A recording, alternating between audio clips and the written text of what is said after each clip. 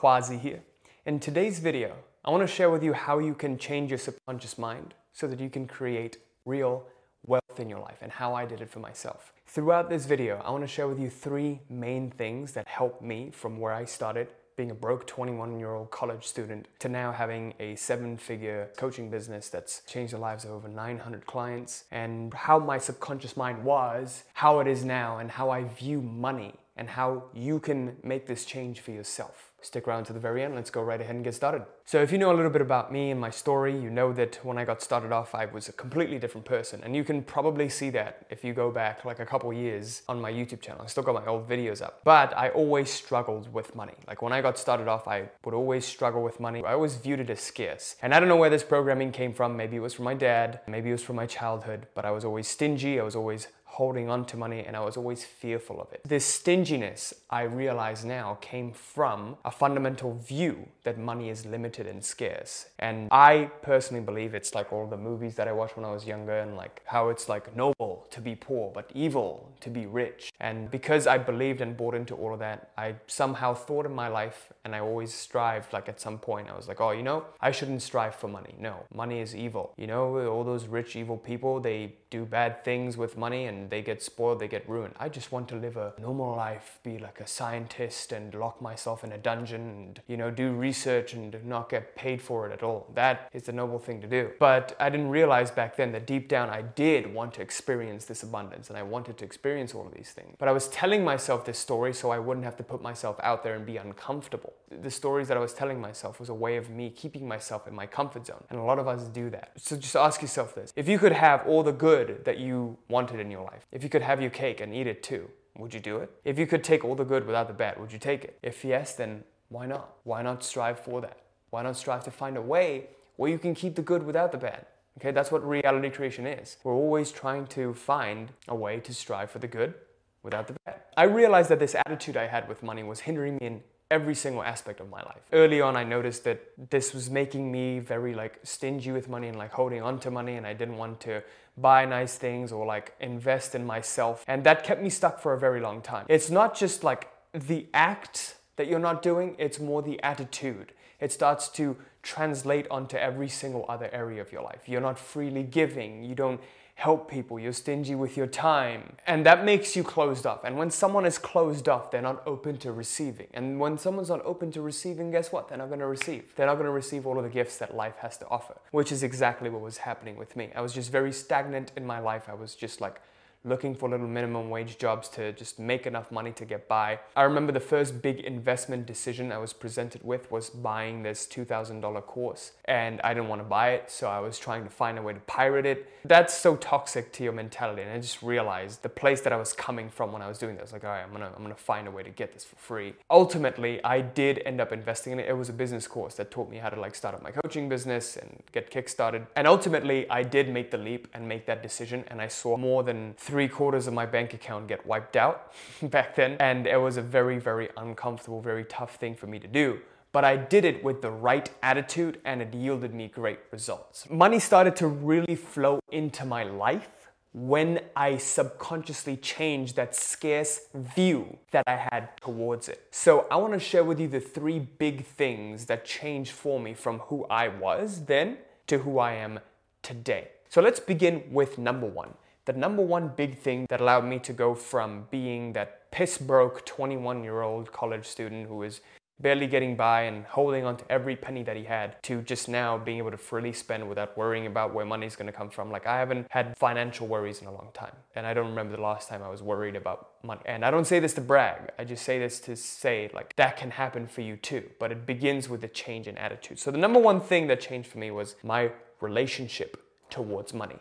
I went from viewing it as something to be afraid of, from viewing it as something that's limited and scarce, to viewing it as something that I love. When I view money, I can only feel love now because I can see the potential that it has to change someone's life, how this energy can flow to make changes happen. So when that attitude changed, more money came into my life. I was happier. You know, I started to become more joyful, more at ease with life, not so guarded all the time. So the attitude change towards money was also brought on by an attitude change towards life. Viewing life not as scarce and limited but abundant. And I started to realize like there's so much money out there that there's no reason that you can't be a billionaire and 10 of your other friends can't be billionaires and I can't be a billionaire all at the same time. There is so much money and so much abundance there to go around. Going from fear to love, viewing it from scarce to literally seeing it as unlimited. There is so much. There is enough for everyone out there. Number 2 was opening up the channel. What do I mean by this?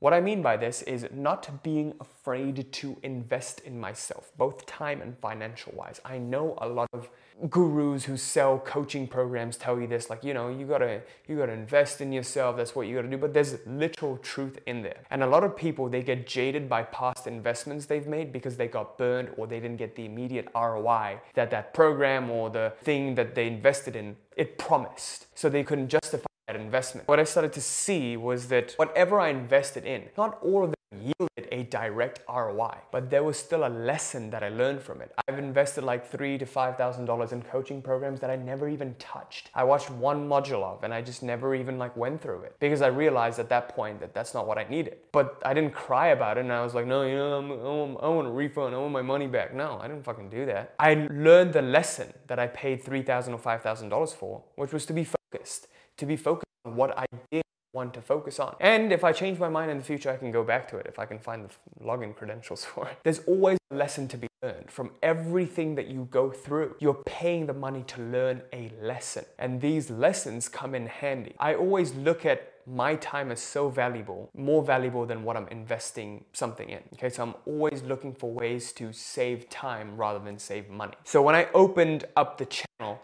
and I started investing in myself, then more money came into my life. Before, I had a closed channel. I was afraid of investing, I was afraid of buying things that I definitely needed for my business that I knew would help. And therefore, the business was stagnant. I was stagnant. So when you open up the channel, you let it flow both ways. You open up the channel by spending, and when you invest, you subconsciously start to see whatever you're investing in as valuable. When I started to invest in my skills and my business, I started to see my skills and my business as important. Then I started to respect myself more. Then my self-esteem went up. Do you see how this is happening? The act of me investing in myself is making me better. And when I become better, better things come into my life. So that was number 2, opening up the channel. Number 3 is a quirky one, but it's quality over quantity.